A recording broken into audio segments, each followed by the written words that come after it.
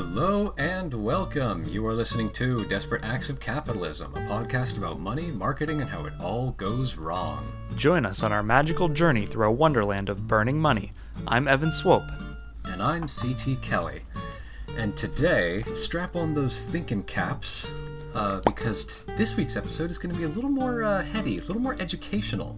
We're going to be getting a little bit more into the economics of how all this works. Sweet. Now, if my phone will load, we can start. All right. So,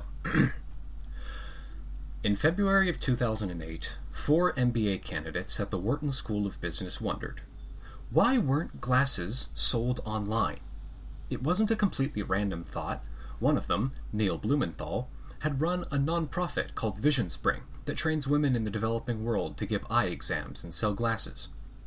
Blumenthal emailed 3 friends, David Gilboa, Andy Hunt, and Jeff Rader, in the middle of the night, proposing that the 4 of them start an online eyewear company. All responded yes, immediately. Quote, "We couldn't sleep because we thought it was such a good idea," Blumenthal says. "We have to sell eyeglasses. I haven't slept in 4 days." We need to. They sealed the deal the next night over younglings at a local bar, but classmates were skeptical. Quote, "A lot of people told us, you'll never be able to convince people that they should be buying this online," says Gilboa. "You'll never be shit, kid." The feedback inspired the idea of letting customers try on 5 pairs of frames at home for free before buying anything. And it was a hit with virtually everyone. Quote, "That's when we really felt confident that this idea was going to work," Gilboa says. 2 years after Warby Parker was hatched, GQ contacted Blumenthal about a story. There was just one problem. Warby Parker wasn't a company yet. The website was weeks away from launching, and the co-founders were still finishing up their MBAs. Quote, "Being the optimists that we were, we thought that we'd have the website up and running before the article came out," Blumenthal says. They also assumed GQ's March issue would come out in March. When they learned that it would hit newsstands on February 15th, the co-founders realized they had a new launch date. So on February 15th of 2010, warbyparker.com went live. Within 48 hours of GQ dubbing the company, quote, "the Netflix of eyewear," the site was so flooded with orders for $95 glasses that Blumenthal temporarily suspended the home try-on program. Oh, jeez. Launching the website so quickly meant that the company hadn't included a sold-out function, so customers were placing orders long after inventory had run out. Oh, God. The bad news, the wait list was 20,000 people long. Oh, God. The good news, the company hit its first-year sales target in 3 weeks. It's always the thing where it's like, people say, like, shouldn't they be happy that, like, they're meeting their goals? But at the same time, like, scaling your company that quickly just sounds like terrifying. Like, you all of a sudden have like 100,000 orders and you like have no way to fulfill them. Like, what do you do in that scenario? We will get into that. Just you wait. All right, cool. Quote, "It was this moment of panic, but also a great opportunity for us to provide awesome customer service and write personalized emails to apologize and explain," Blumenthal says. Quote, "That really set the tone for how we would run customer service. Customers sent emails asking to come to the company's offices to try on glasses. Warby Parker did not have offices. Yeah, they're running this out of their dorm room. So Blumenthal invited customers to his apartment." Oh, God.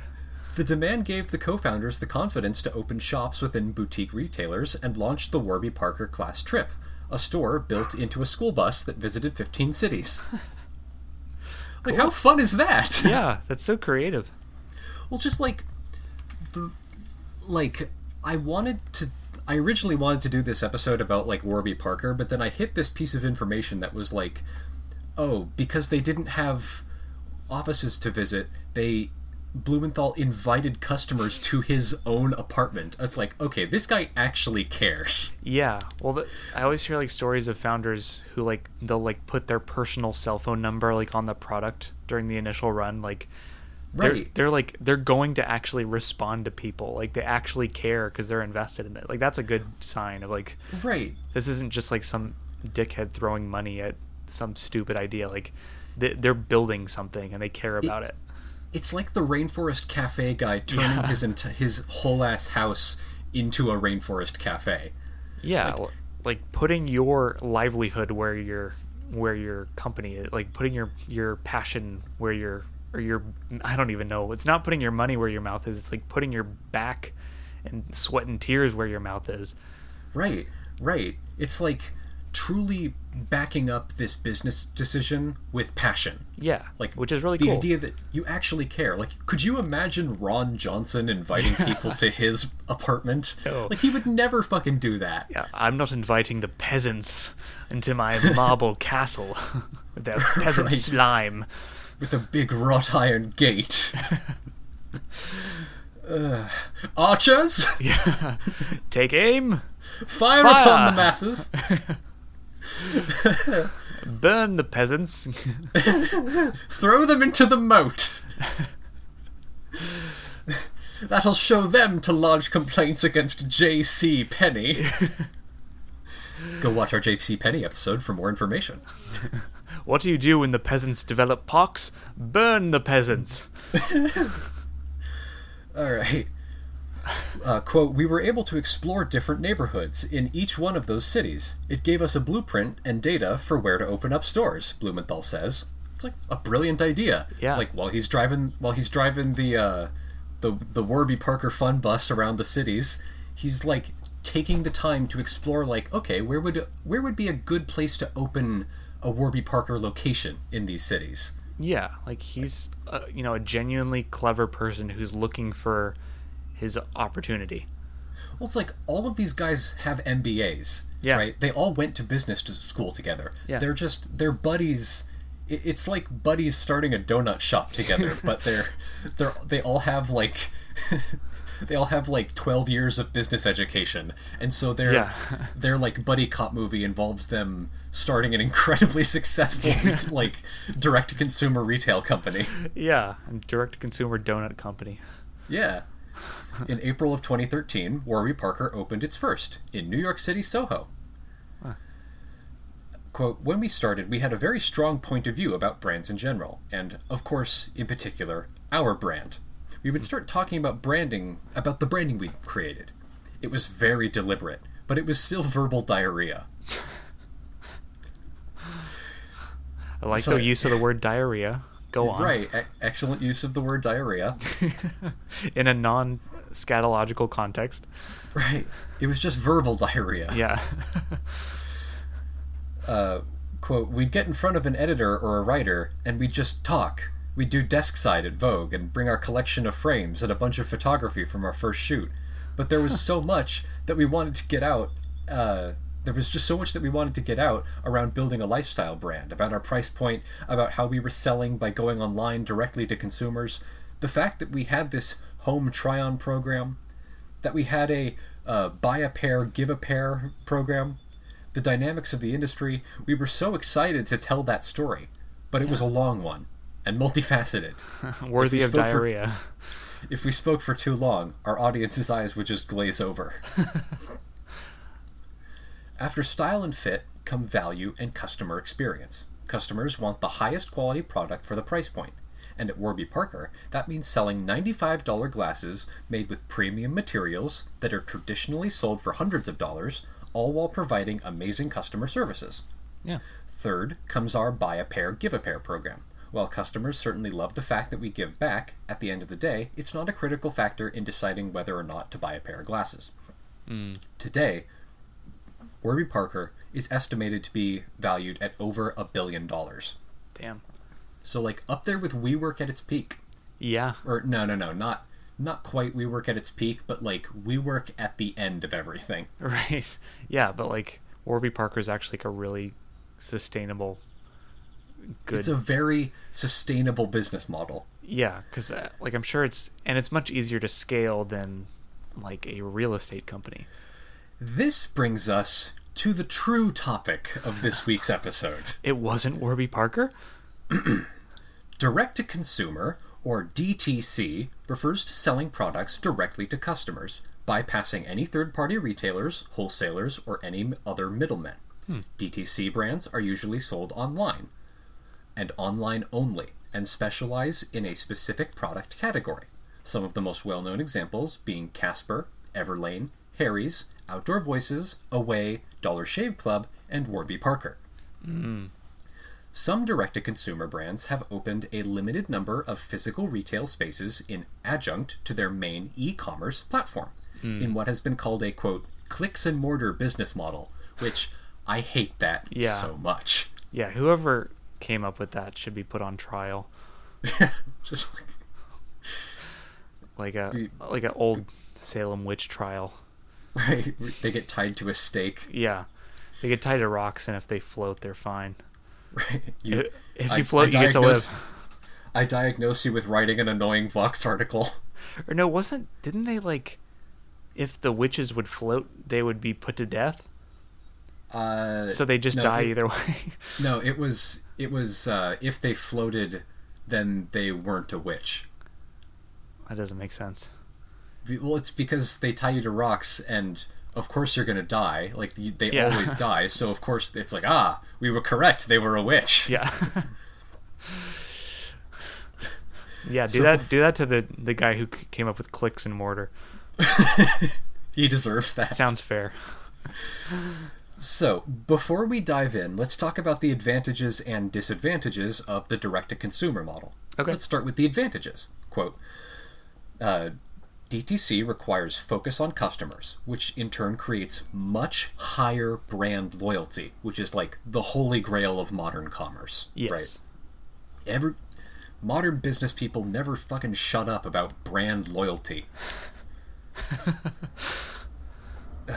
Direct-to-consumer is cheaper, meaning, like, okay, you have fewer employees, lower rent, there's no need to establish a physical store, and so it makes the initial overhead and general costs much, much lower. Yeah, you don't have to deal with, like, these middlemen who just jack up the price.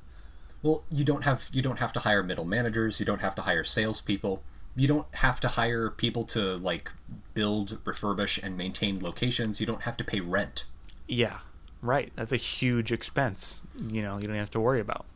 It's one of the biggest expenses. That's like a third of your business. Like, you cut out, like, all of your, like, basic land expenses and most of your labor expenses. That's like 50% of your business. Yeah, like, that's most of your fixed income per month. DTC is easier to administer.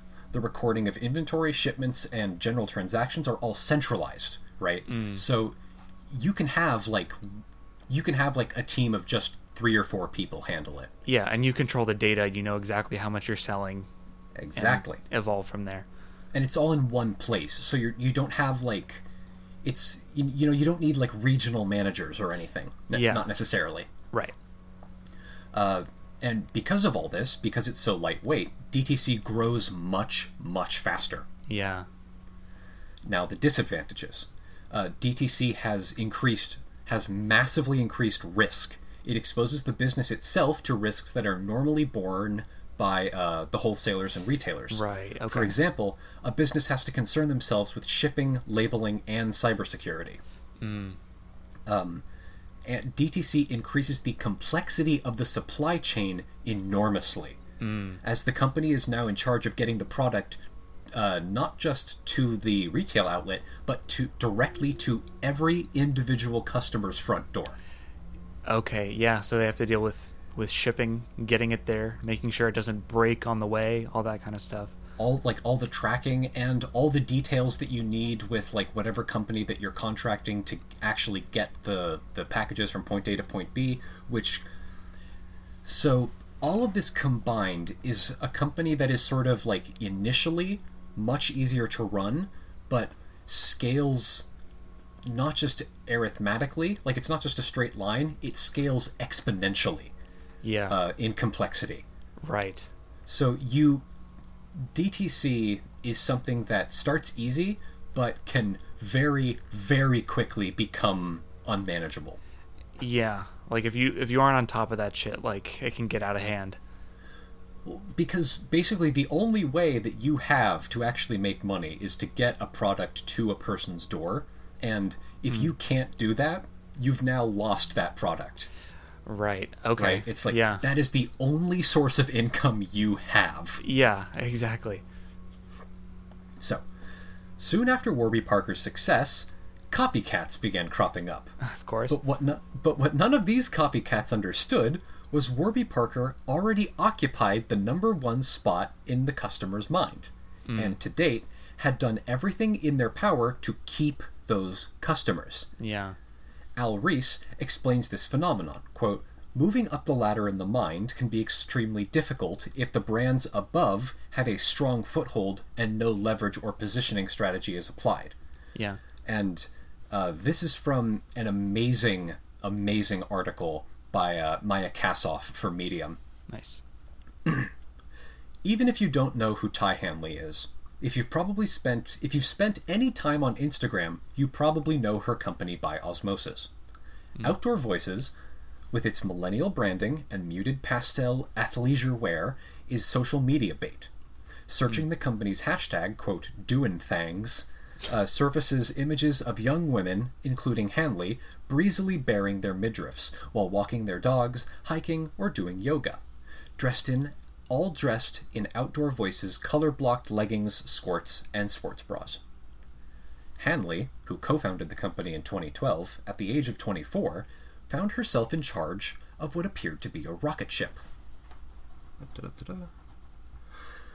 Within 4 years, she raised $64 million in venture capital funding for her direct-to-consumer startup, a then newish breed of e-commerce company created in the image of Warby Parker, aiming to design a better version of an everyday product, selling it to consumers at a lower price, thereby retaining tight control over marketing, customer service, and the data feedback loop that would eventually enable it to usurp market share from legacy competitors. Yeah. In Hanley's case, those competitors would be giants like Nike and Lululemon. Wow. Like, just this random-ass 24-year-old was able to raise $64 million in VC and, significantly dethrone Nike and Lululemon.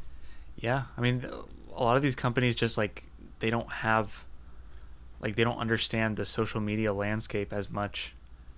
And so, that's their, Achilles heel sometimes, is, someone who's just, can just make Facebook ads, and they understand Facebook and Instagram really well, and they're just able to, unseat these giants just because they get, what their age group really cares about, kind of thing. They understand the market better. Yeah. She managed to woo J.Crew retail legend Mickey Drexler to be chairman of her board. Wow.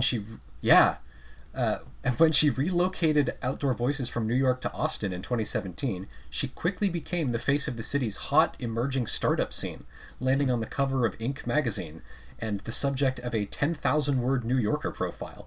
By all accounts, everything was perfect. Until a few weeks ago, when a very different picture emerged of Outdoor Voices. Oh no. The Business of Fashion reported that for all of the startup's apparent growth in cachet, including 11 stores in cities like LA and Nashville, the company, quote, continues to lose money on customer acquisition. Oh no. According to VOF, Outdoor Voices was hemorrhaging up to $2 million a month last year on annual sales of around $40 million. What are they spending so much money on? Its executives also seem to be bailing out on a company in a tailspin. Oh god. Oh god! Hold the on! wings are gone! We should be fine! The new president Hanley had managed to lure last year from Nike lasted only a few months, and Drexler left the board. The startup was able to get a new cash infusion from the company's investors, but at a lower valuation than previous rounds. On February 25th, CEO Hanley sent a Slack message to her hundreds of employees, quote, "With heartbreak, I have tendered my resignation." A Slack message? Oh god. A Slack message. Millennials, am I right? The fact that it's a Slack message, you just know that was in, a panic. Yeah, exactly. You don't send a Slack message to tender your resignation. That's not that is the wrong use of that platform. Right, just notifying everybody of my resignation via Discord. Yeah, exactly. I mean, that's basically like Slack is just Discord for business. So it's the Right. same exact thing. In the wake of her departure, she wrote there would also be layoffs, and Cliff Moskowitz, president of a fashion-oriented private equity firm, would take over as interim CEO. The news could be interpreted simply as an unfortunate, isolated incident, an inexperienced founder who mismanaged her way into overspending. But for anyone familiar with the harsh realities of the DTC model, it's an affirmation of something much more fundamental. Once you get past all the shiny objects in DTC categories, the plump VC rounds, the sleek sans serif designs, the experiential storefronts in hot retail locations, the podcast ad blitzes, it turns out it's extremely difficult to actually make the economics work. Ever since the godfather of the DTCs, Warby Parker, emerged on the startup scene in 2010, venture firms have funded hundreds of startups trying to mimic that model, from the makers of hearing aids and strollers to paint and erectile dysfunction medication. Yes, I've heard all these ads on podcasts. Yes, no, it's like this is really an episode about every company that's ever advertised on a podcast, because that's all of these ones.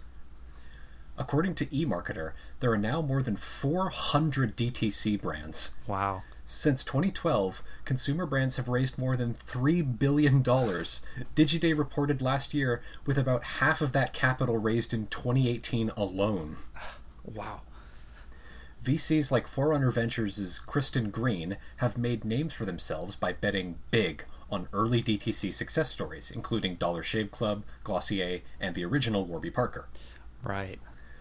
Other investors, like Nikki Quinn at Lightspeed and Caitlin Strandberg at Lair Hippo, have also aggressively entered the DTC fray, funneling money that typically might go to a fast-growth software company into the next Warby of X. Yes. Consumer startups like Allbirds, Everlane, and Rothy's.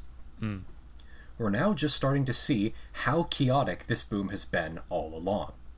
Even before the Outdoor Voices revelation, the past few months have exposed major cracks in the DTC business model. Yes.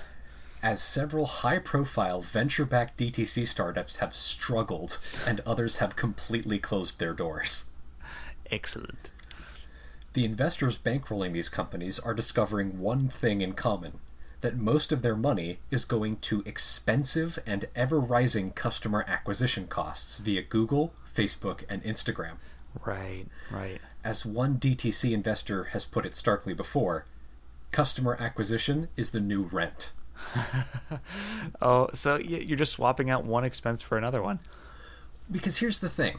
If you have a brick and mortar location, you get advertising money just by existing. Right.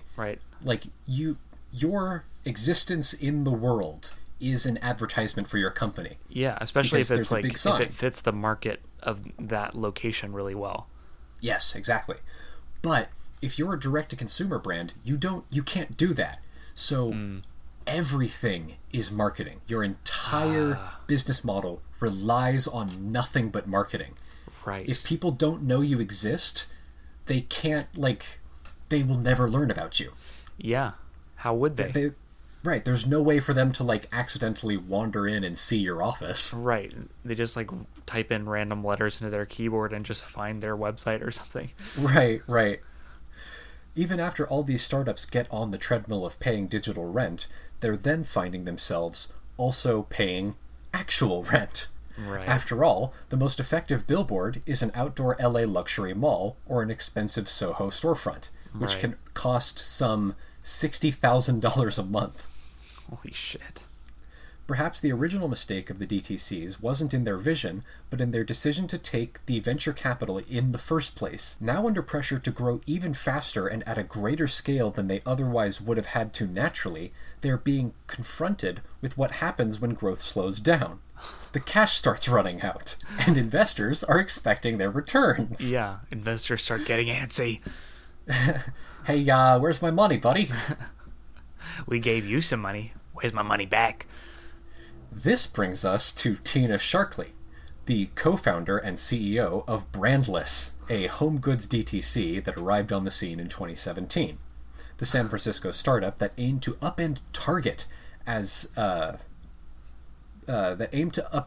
set up shop on the mega retailer's home turf in Minneapolis, along with poaching a couple of its merchandising execs, with the audacious goal of selling private label groceries and some other home goods at a flat price of $3 each.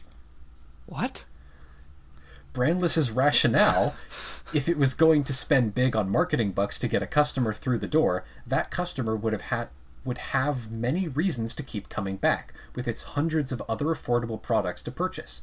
Along with raising $52 million from investors like Google and Cowboy Ventures, in 2018, the startup raised an additional $240 million from SoftBank. Adam Newman. Adam Newman. Hey guys, remember me? Episode 8. Hey, what's up, dudes? How are the vibes here?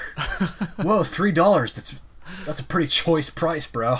I like how I did like a high-pitched like cartoon character voice, and you did like a California surfer dude voice, but like I don't think either of those is what Adam Newman sounds like. Right, he's from he's Israeli. He's Israeli. Right. Yeah. He's Israeli and from New York. Yeah, but our impressions are more accurate. Yes. Fuck you. Well, he has the energy of a guy that sells talismans out of a van. Like, hey man, the essential oils are baked in, man. I coated them on with my tongue. I can't even mention Adam Newman without getting a whole bit out of it. Yeah, I mean, he's the endless wellspring of material. It is perhaps not surprising to learn that things did not end well for the company. Yeah, what is it about SoftBank? It's like dooming these companies from the start. Like, who knows, honestly? SoftBank is one of these firms that's like so big that they can hit every niche. So even if their ventures like completely collapse, they can get in on the whole bankruptcy vulture scheme thing and just suck money out of you. Like, they'll make money either way. Yeah, they don't care. Brandless found itself contending with the problems so many DTCs seems to grapple with at this stage of their growth, but namely, the dawning realization that building a customer base from scratch is actually quite hard and incredibly expensive. Yeah. Yeah. There you go. Right, that's a summary of DTC. You can't say, we're a company, we're the best, and then people are just going to flock to it out of nowhere. It's like even if you're doing like ads online, like, you know how like saturated that market is? You know how many companies are trying to get people's attention? Exactly, and we will talk about that later, but like, contrast that to Warby Parker, who like spent 4 years advertising and never like hadn't even sold glasses yet. Yeah. Like, yeah. It was this, they did so much fucking groundwork for this model. Right. There's a reason that DTC companies market on Facebook. Facebook ads are cheap to set up, and they let you target a specific audience. The problem, however, is that channels like Facebook have grown more saturated and therefore more expensive. There you go. Now, everyone is armed with the same millions of dollars in funding. They're all targeting the same users, and they're all driving up each other's marketing costs. It's like, man, like, we're going for like an underserved market, man. Like 25 to 34-year-old white women in America, man. Like, you know, like there's like, it's we're an untapped really doing something market. Different. It's an untapped market. It's like all these clones just like speaking in unison. Like, we're going after a new market, man. 25 to 34-year-old like professional white women making $90,000 plus a year. Right, we're going for young upper crust young men with exposable income and that listen to a lot of podcasts. Yeah, right. It's like, no, you're just parroting everyone else. Right. Well, there's something kind of beautiful about the fact that like all of these all these DTC startup idiots funneled into the same marketing channels and just ramped up the cost for all of them enormously. It's like, hi, welcome to game theory. This is called the prisoner's dilemma. Yeah. It's literally like, it's like a bidding war. Like, they're just driving up the price. Right. Well, okay. I don't actually cover it in this episode, but like some people kept mentioning, like, why do all these brands, like, why do all their advertisements look the same? Yeah. Like, they're all these like very clean, simple, like, you know, there's that cliche of like the light xylophone and ukulele music as somebody explains to you what a Casper mattress is. Yeah. And it's like, so turns out all of the, like, 40% of these dickheads are all using the same marketing firm. Yeah. Yep. They're all going through the Red Antler marketing firm in New York, which who specialize in this sort of like sleek, like, you know, sleek, clean, minimalist design. Yes. But the thing with Red Antler is that part of their contract for working with you is they take a zero risk stake in your company. So Red Antler made fucking bank off of this. Yeah, that's the thing. Like, I mean, I can, you know, like, like, as you know, like, this is a very personal thing for me because this is my job. Like, I work for a marketing firm. I make Facebook ads. You work for a marketing firm. But the thing is, the Facebook ads that do the best are the ones that look the worst. Right. The ones that look craziest. Yeah, it's like the ones that look like they were made by someone who doesn't really know how to use an editing program. Right, like if they were made in MS Paint. Yeah, those are the ones that people, because they look real, because people are tired of having the same clean, you know, modern font with ukulele music and, like, you know, bright pastel colors. Like, people all see through that, and people keep throwing money at it. Like, the word that they used in the Red Antler article was blanding. Exactly. It's like, we're really gonna shake things up and that, like, gonna really break through the marketplace with pastel colors and ukulele music and, like, a really clean logo, man. Man, the smartest thing that we could do for a logo is make it really boring and like make it just slide directly out of the customer's mind as soon as they click away. It's like, if you want to make a good ad, like, find colors that will intentionally be hard on customers' eyes. Well, so gaudy and, like, loud, and like choose color combinations that would an interior designer would be caught dead wouldn't be caught dead using. That's how you break through. Like, be hostile towards your customer base. Like grab them by the throat and say, "Buy this product, you fucking moron!" Like this is how. Like, be aggressive. Truly, that's how you make a good ad. Well, because because you get the effect of like grabbing the customer by the throat and shaking them a bunch, but then you also get the added benefit of everyone watching this happen. Yeah, exactly. And they remember your brand because it was weird and aggressive. Marketing software AdStage analyzed its Facebook impressions data and found that the median cost per click for Facebook newsfeed ads has risen from 43 cents during the second quarter of 2018 to 64 cents during the second quarter of 2019. That is a 50% increase in price. Yeah, cost per click. That's like you're paying 64 cents for someone to click on your and usually not buy anything. Right. It's like, and just like, imagine how mad you would be if you went to go fill up your car and suddenly gas cost 50% more. Yeah. Like, now instead of $40 a tank, it's $60 a tank. Yeah. Right. It's a huge jump. Imagine if bus fare suddenly jumped from $3 to $7. Yeah, that would, like, ruin a lot of people. Yeah, that would ruin people. Yeah. By early 2019, Brandless found itself unable to honor its initial promise and increased the price of some items to $9 and laid off 13% of its staff. Ding. So, kind of like getting rid of the thing that their selling point was in the first place. It's like the dollar store. It's like the dollar store, you know, starting to charge $10 for things to make money. It's like, right. It's not a dollar store anymore. Well, it's like fucking Movie Pass. Yeah. Just like Unlimited movies. Just kidding. That doesn't work for us. Now you have to pay a monthly subscription and you have to pay a premium price to see movies. And only like 3 normal. movies a month. You can't see the same movie twice. My God. So yeah, that's gonna go well for Brandless. Yeah. By early 2019, Brandless. I just read that.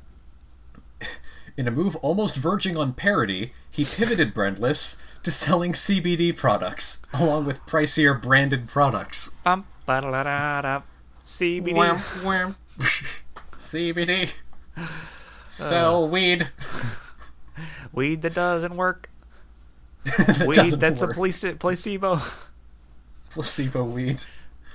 God. Oh my God. I've taken CBD like 8 times, and it's like it has like it doesn't do anything. Right. It's useless. It's nothing. Yeah, it's a sugar pill. Guys, Right. it's a sugar pill. You rich millennials saying CBD changed your life. No, it didn't. It's like saying Advil changed your life. Yeah. Didn't. CBD didn't change your life. Last fall, Rittenhouse and Brandless would try to get into major retailer stores, shifting away from its online-only business model. Instead of disrupting Target, the company suddenly wanted to be sold in places like Target. Sell weed. Target. Target. A common trend among many once digitally only DTCs, but even this never ended up happening. In January, Brandless announced that it would shut down. Because, like, if you're a DTC brand, your entire business is based on the fact that you're, like, a recognized, distinguished brand. Yeah. And so, Brandless showed up in the market space, like, it's like, yo, what's up, everybody? We're gonna sell, like, we're gonna sell what branded products are, like, directly from wholesalers. So they're not going to have any branded material. We're going to be selling the same shit that all these premium brands sell, but like at a vastly reduced premium, and they're all going to be under the Brandless brand, and you're not in stores, only online. So we're going to start selling them in stores. Yeah, exactly. We're going to give you no reason to remember why you should buy from Brandless. It's just going to escape your memory immediately. Completely compromising their, like, every necessary foundation to their business. Yeah, the reason the business exists. While the fundamental economics of Brandless's pitch never seemed sustainable, the one sound piece of its strategy, at least in theory, was going after that repeat customer. Yeah. The reality is, most high-profile DTCs have built their brands on a singular product, whether it's Warby with glasses, Casper with mattresses, or Away with suitcases.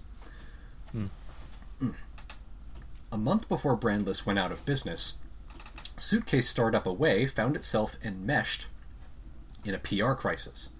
Months after achieving unicorn status by raising $100 million in funding at a $1.4 billion valuation, The Verge detailed allegations against the Instagrammy startup that its CEO, Steph Curry, had created a sweatshop culture within the company. Great. Curry apologized, and after a... I'm really sorry Sorry. for creating a sweatshop environment in my company. Oh, I didn't I'm mean sorry. to. Corey apologized, and after a series of public is she staying or leaving back and forths, she remained on as CEO, alongside the company's new co-CEO, Stuart Hazelden, an exec from Lululemon. While the press latched on to a founder who had become toxic under pressure, that was hardly the company's most vexing problem. With a total of $181 million in funding, and primarily one product to sell, how could the startup possibly be able to meet the expectations for investor returns? Yeah. I'm on the edge of my seat. Most people only need to purchase a suitcase once every 5 to 10 years. That's not a repeat customer scenario. By the time they need to buy a new piece of luggage, they've forgotten where they bought their first piece of luggage. Despite the many color variations of its aluminum suitcases and bags, the product itself, like many in the DTC space, is still only incrementally better than a Samsonite or Travel Pro. Yeah. Right. Yeah, there you go. It's like all these idiots funneled is like, oh, DTC, without understanding shit about what DTC is or why it's useful or profitable. Just one of these things that becomes a buzzword in the venture capital world, and people are like, oh, yeah, and that's the same thing with CBD. Like, it's just like acronyms that people get. It's like, oh, we gotta invest in CBD. Throw money at it. Fucking blockchain. Like, yeah, right. It just none of you know what thing. the fuck blockchain is. No, like you ask any venture capital dude, it's just like they just read the whatever Times. It's like, I want to be cool. I gotta invest in blockchain. Invest in whatever they're talking about on the front page of Business Insider this week. Yeah. They said I got to invest in DMT or something. I have a new startup. It's CBD, but with cabbage. It's just cabbage. With shoes. Okay. It's called Cabbage. Cabbage. There's a silent GH. Yeah. God. It's like beyond parody. I know. Yeah. So, Away is trying to recast itself as something much larger than it actually is. It's not just a brand. It can breathe. It can love. It can fuck. It can take up golf. It's learning to paint. It's getting involved in saving the rainforest or whatever. Or whatever. Whatever it gives it meaning. Corey and co-founder Jen Rubio describe Away as a, quote, travel company in order to lure expensive customers back. Away now has many adjacent venture-funded expansions in the works. Skincare and supplement lines, along with travel wear made of more functional, comfortable fabrics. Quote, we're ready to start taking action to figure out how else Away can play a role in not only what you use to pack, but what other kinds of products you might need to bring with you. Rubio told Harper's Bazaar soon after its latest funding round. So they're like, we sell soap now. Whatever. Travel. Even though the DTC model relies on like only selling a specific kind of product that you become known for, we sell soap now and suitcases. Just feels so desperate. Because it is. Wait a second. It's a desperate active. I'll figure it out. Gosh, man. In that conversation, Rubio optimistically noted the startup's other ambitious expansion plans, opening a whopping 50 new stores over the next few years. So a retail company. You're starting a retail company that sells suitcases and soaps. You're just starting a worse retail company. Right, you're just starting a shitty retail startup. Yeah. The reason you were founded was to be a DTC version of the travel, retailer, not to be just another travel retailer. Which isn't a good idea to start. No. And what this really means. Customer acquisition is so challenging in the first place, they need to spend an incredible amount of money to convince customers to come through the door, and then even more money to keep them there. When Casper filed its S1 in January, analysts, investors, and business nerds descended on the document like vultures. And this is fun. Yeah. Not only was it a precarious moment to take a startup public, it was the first time anyone could actually access the raw numbers under the hood of a DTC. Quote, the economics work better if Casper sent you a mattress for free, stuffed with $300. Jabbed NYU Stern marketing professor and tech doomsayer Scott Galloway, the same guy Scott Galloway is the same guy who took apart the Juicero in our Juicero episode. His job is being a tech doomsayer. He's doing the Lord's work. Who's like, I think we've found our market niche, Evan. Yeah. It's us and Scott Galloway. Yeah, exactly. Just saying why things are not going to work and taking glee in their demise. Right, just sort of taking pot shots at things in the business world. See, I was right. Oh my god. Quote, "This appears to be Casper's business," tweeted number-crunching Atlantic columnist Derek Thompson. And his little, like, I picture it like a late 90s, like, hacker dude. Like, he's got, like, 4 monitors, and he's, like, spinning around in his swivel chair. Right. It's playing, like, pounding techno music in the background. Alright, buckle up, everyone. Buy mattress at $400. Sell at $1,000. Refund/return 20% of them. Keep $400. Then spend $290 of that on ads and marketing, and $270 on administration. Lose $160. Repeat. There you go. That's Casper's business model. Wash, rinse, repeat. Like suitcases, mattresses are also products with incredibly long life cycles.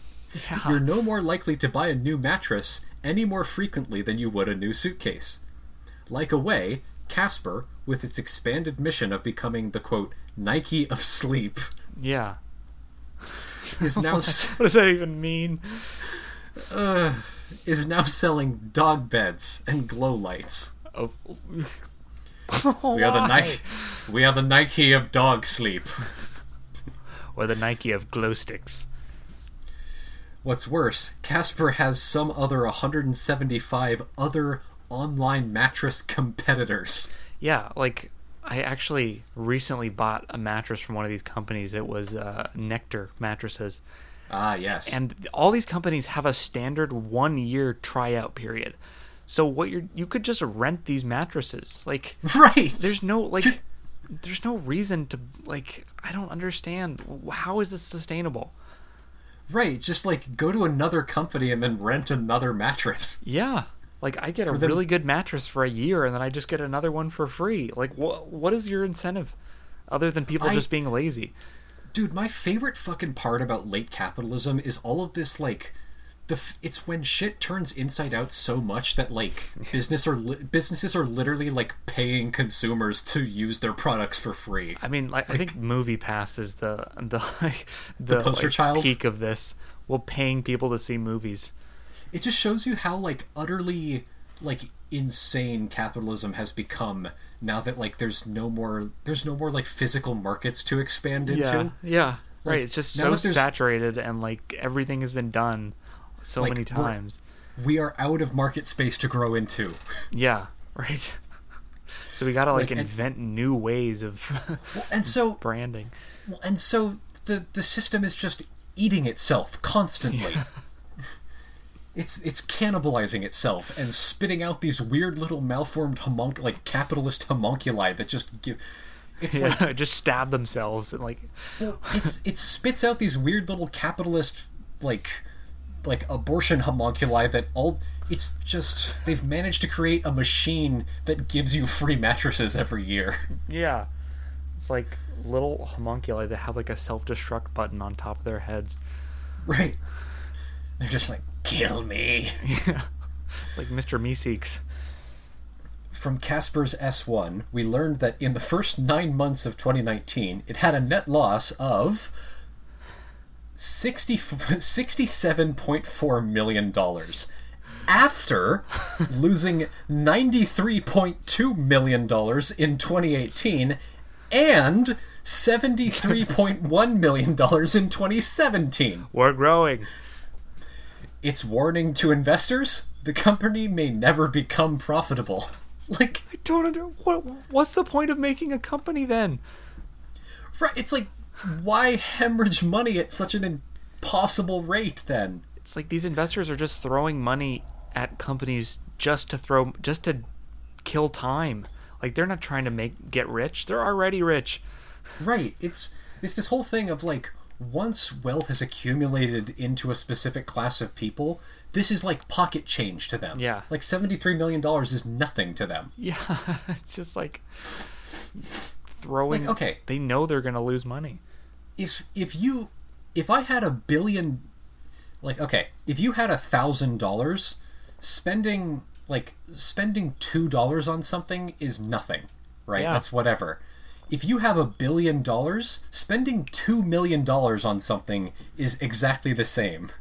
Right. It's just scaled up. Like, you're not Yeah. going to lose sleep over $2. Why should Jeff Right. Bezos lose sleep over 20 million? He Right, has no reason because- to. No, because he's a fucking trillionaire, and that's the equivalent of spending 2 cents on something. Right. Exactly. When Casper finally went public on February 5th, reality came crashing down. Aw. The IPO target share price had been in the optimistic range of $17 to $19. Just before its public debut, however, the company slashed to a more modest 12 to 13. Which isn't a complete collapse. It means that there's still some confidence in it, but Yeah. $13 is a fairly low stock price. Yeah, definitely. Despite its private unicorn valuation of $1.1 billion, its debut share price of $14.50 only valued the company closer to $500 million. Jeez. So that was a bit off. Yeah. Cut in half. Less than half. Yeah. Quote, valuations are just moments in time, CEO Philip Krim told CNBC after its IPO. Spoken Hey, like a when- loser. Rocks in the stream, man. Just go with the flow. You We're all never gonna put die your- anyway. Who You cares? can never put your foot in the same IPO twice, my dude.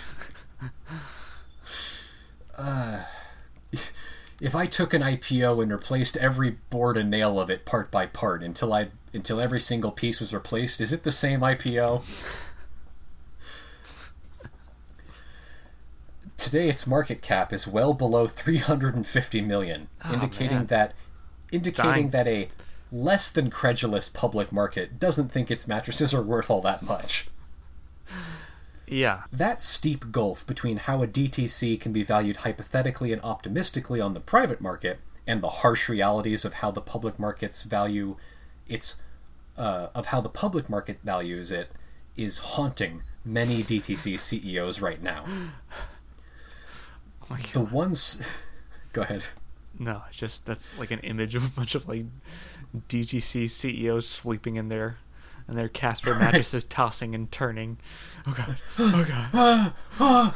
Oh God. Subpar valuation. Making I'm an a IPO. failure. Were you? What's wrong, honey? Did you have the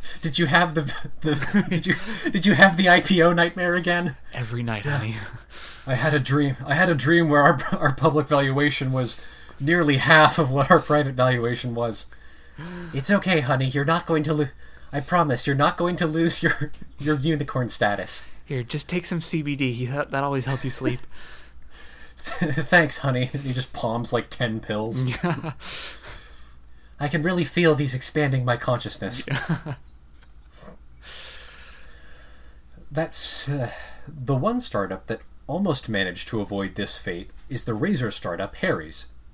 In May of 2019, it cut a $1.37 billion deal to be acquired by Edgewell, the conglomerate that owns Schick. Wow. Which is a respectable exit for a company whose private market valuation was approaching $1 billion. Yeah. And whose upstart competitor in the space, Dollar Shave Club, was bought by Unilever for $1 billion 3 years ago in one of the business model's most biggest success stories. Yeah. The deal looked like an ideal marriage. It would give Edgewell that millennial edge, the data, that the marketing prowess, the R&D, that a stodgy old consumer products goods company needed. Yeah. And it would be an acceptable exit for Harry's, giving its co-founders a more powerful perch running Edgewell's entire North American business, which also includes brands like Playtex and Banana Boat. Wow. But as you can probably guess by this point, things didn't work out. Oh. It's become something of a trend for older legacy brands to buy up their nimble younger competition. Yeah. Over the past couple years, P&G has bought several of those DTC startups, including Bevel, First Aid Beauty, Native Deodorant, and This Is L.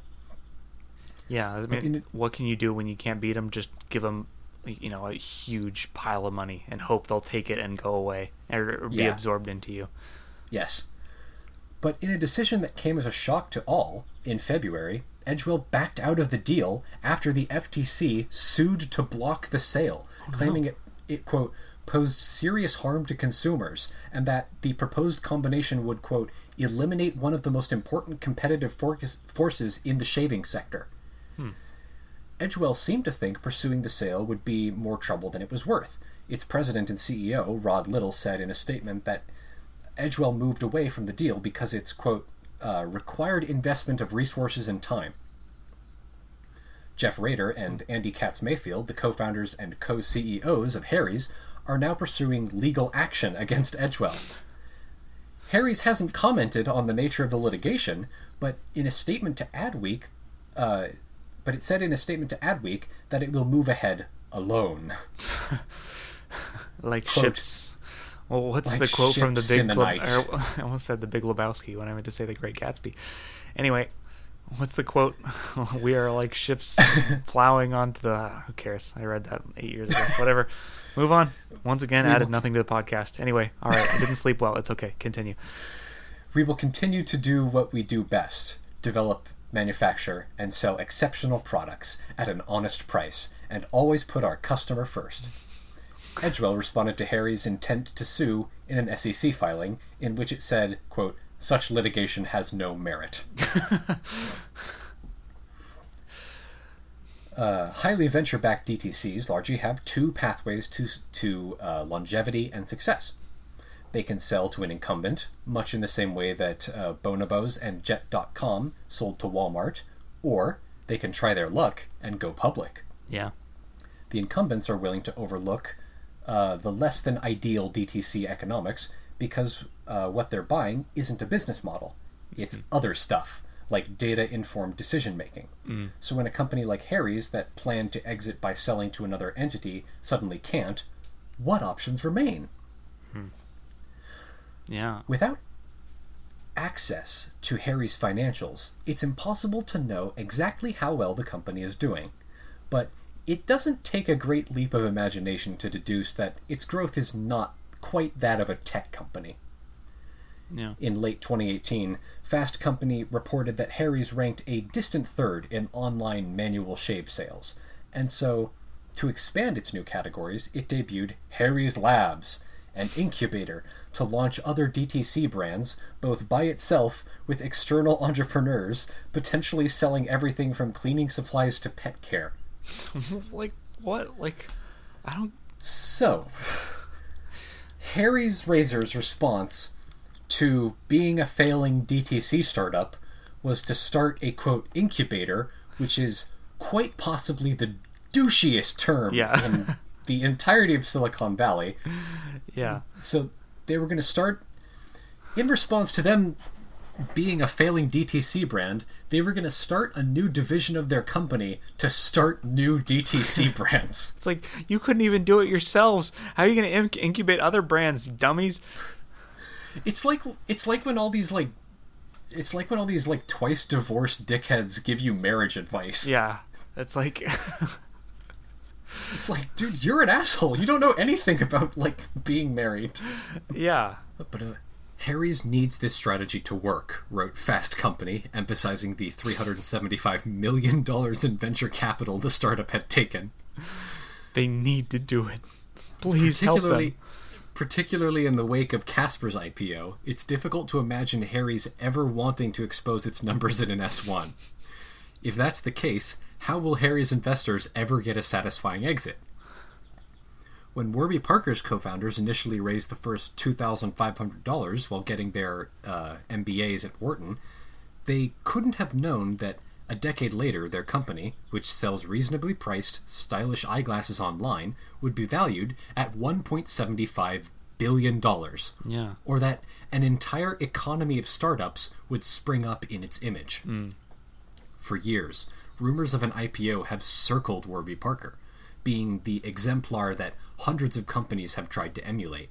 With almost $300 million in funding, people will want to know how you'll exit, if you ever will. A little over a year ago, co-founder and co-CEO Neil Blumenthal told Business of Fashion that, quote, in terms of an exit, the most likely outcome is an IPO in the next couple of years. Last week, Blumenthal brushed off the idea that Warby needed to go public now.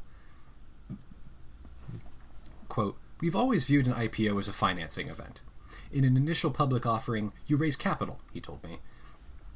"And at the moment, there's not an urgent need for capital. We've been able to raise capital as we needed in great terms in the private markets. When Warby needs cash," he explained, "he'll get it the most efficient way. If that's through an IPO, we'll IPO," he said. "If that's through a private channel, we'll stay in private channels." Which, like, there you go. Like, Neil Blumenthal actually knows what he's doing. Right. Like, It's like, you can tell that he's very secure, like, through that quote. Right, exactly. It's like, it's always the guys that talk up, like, it's always the guys that are like, oh, big things are coming, that have fucking nothing in their back pocket, you know? Right. Neil Blumenthal, like, is secure, and he has nothing to gain by being in a rush. Well, it's like, he's a business major. It's like, Yeah. he's got a handle on the economics, you know? Yeah, exactly. Blumenthal didn't comment on specifics of Warby's finances, but he told me that Warby Parker has been profitable since 2018 and is still growing. Quote, Yay. "Growth accelerated from 2018 to 2019 versus 2017 to 2018, which was already at a pretty high clip," he said. But like all of the one-product DTCs, even Warby needs a second act. As Bloomberg Businessweek reported in November, at various points the company has contemplated everything from selling watches to selling its own sales software. More recently, though, it landed on a logical extension, the $11 billion contact lens market. Quote, "Bigger than, like, selling mattresses," Warby co-founder Dave Gilboa told Bloomberg. Oh, get fucked, Casper! I'm not a rapper. In November of 2019, it rolled out its new contact lens brand, Scout, which already finds itself facing a slew of other DTC competitors, including Hubble, Waldo, and Simple Contacts. Blumenthal isn't just a startup founder, he's an investor too. Between he and Gilboa, the two have made enough investments in other DTC startups to create a sizable portfolio in a small venture firm that a small venture firm would be jealous of, including baby food subscription service Yumi, organic tampon startup Lola, plant startup Bloomscape, dental startup Tend, Silicon Valley's favorite wool shoes Allbirds, and Blumenthal's wife's kids' clothes startup Rockets of Awesome. Yay. A few days after... Yay! Which, like, look at those brands, right? Those products. Yeah. That's all shit that you need to buy a lot of, like, that you need to buy regularly. Right. Tampons, baby food, plants, dentistry. Yeah, and then all these companies and copycats spring up of, like, mattresses, like luggage, like things that most people don't think about buying ever, like very rarely in their lives. The DTC model relies on repeat customers. Yep. It relies on people coming back and spending their money again and again. Yep. And those are all things that people come back and spend money on. Right. And then also, that's how you, like, if you do want to expand your product line, that's how you get that. Like, that's how that works, is because you already have these people who are loyal to your brand, and they're like, we're expanding into these other similar products. Like, everyone's just going to start buying those too. But, like, when you have, like, the Away thing where you have no brand loyalty, and then you start selling other things, like, you don't have a loyal, like, customer base in the first place. Right, exactly. It's like Warby Parker was able to expand into contact lenses because it makes sense. Yeah. It works for their brand. It's within their brand image. But, like, if you sell suitcases, you can't start selling soap or whatever. Or glow sticks or whatever. Right. According to the Wall Street Journal, Blumenthal's wife's 4-year-old company has raised $49 million and would retrench in order to, quote, focus on shifting away from high-paced growth and towards profitability. In other words, the pivot every one of these venture-backed DTCs is frantically trying to make now. Yeah. One of the last questions I asked Blumenthal before the news came out was whether the DTC model was actually sustainable for any of these companies, particularly for the venture-backed unicorns. Quote, "It's never been easier or less expensive to start a business, but it's also never been harder to scale one," Blumenthal conceded. which is probably the most damning thing a co-founder of a hyper-popular company with a heavy PR presence hovering on the phone will tell you. Yeah. And that wraps up our story. Oh, man, that was great. Like, that was very, like you said, educational. Like, I learned a lot. And, like, Yeah. just all these companies, they just keep springing up. It's just so ridiculous. It's like, and okay, the thing that made me kind of tentative to do this this episode was that every single company I mentioned in this episode could be its own episode. Yeah. Well, I mean, you probably still could. I honestly probably will, because it's one thing to know that they failed, but every single one of where there are Silicon Valley dickheads, there are hilarious stories. Yes. Like terrible ideas that get valued at over $1 billion. And there's always crazy personality conflicts and like wild stories about like the internal office culture, and just reading the copy for a lot of these companies is so funny. So we will probably see a couple of these names again soon. Excellent. Some foreshadowing for future episodes. Yes. Thank you for listening, everyone. If you like what you heard, follow us on Twitter at DAOCcast, Instagram at Desperate Acts of Capitalism, and Tumblr at desperateactsofcapitalism.tumblr.com.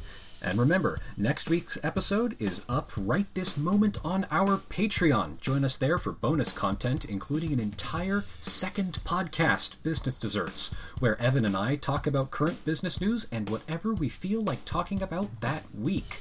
And thank you so much for listening. We love you. Big things are coming.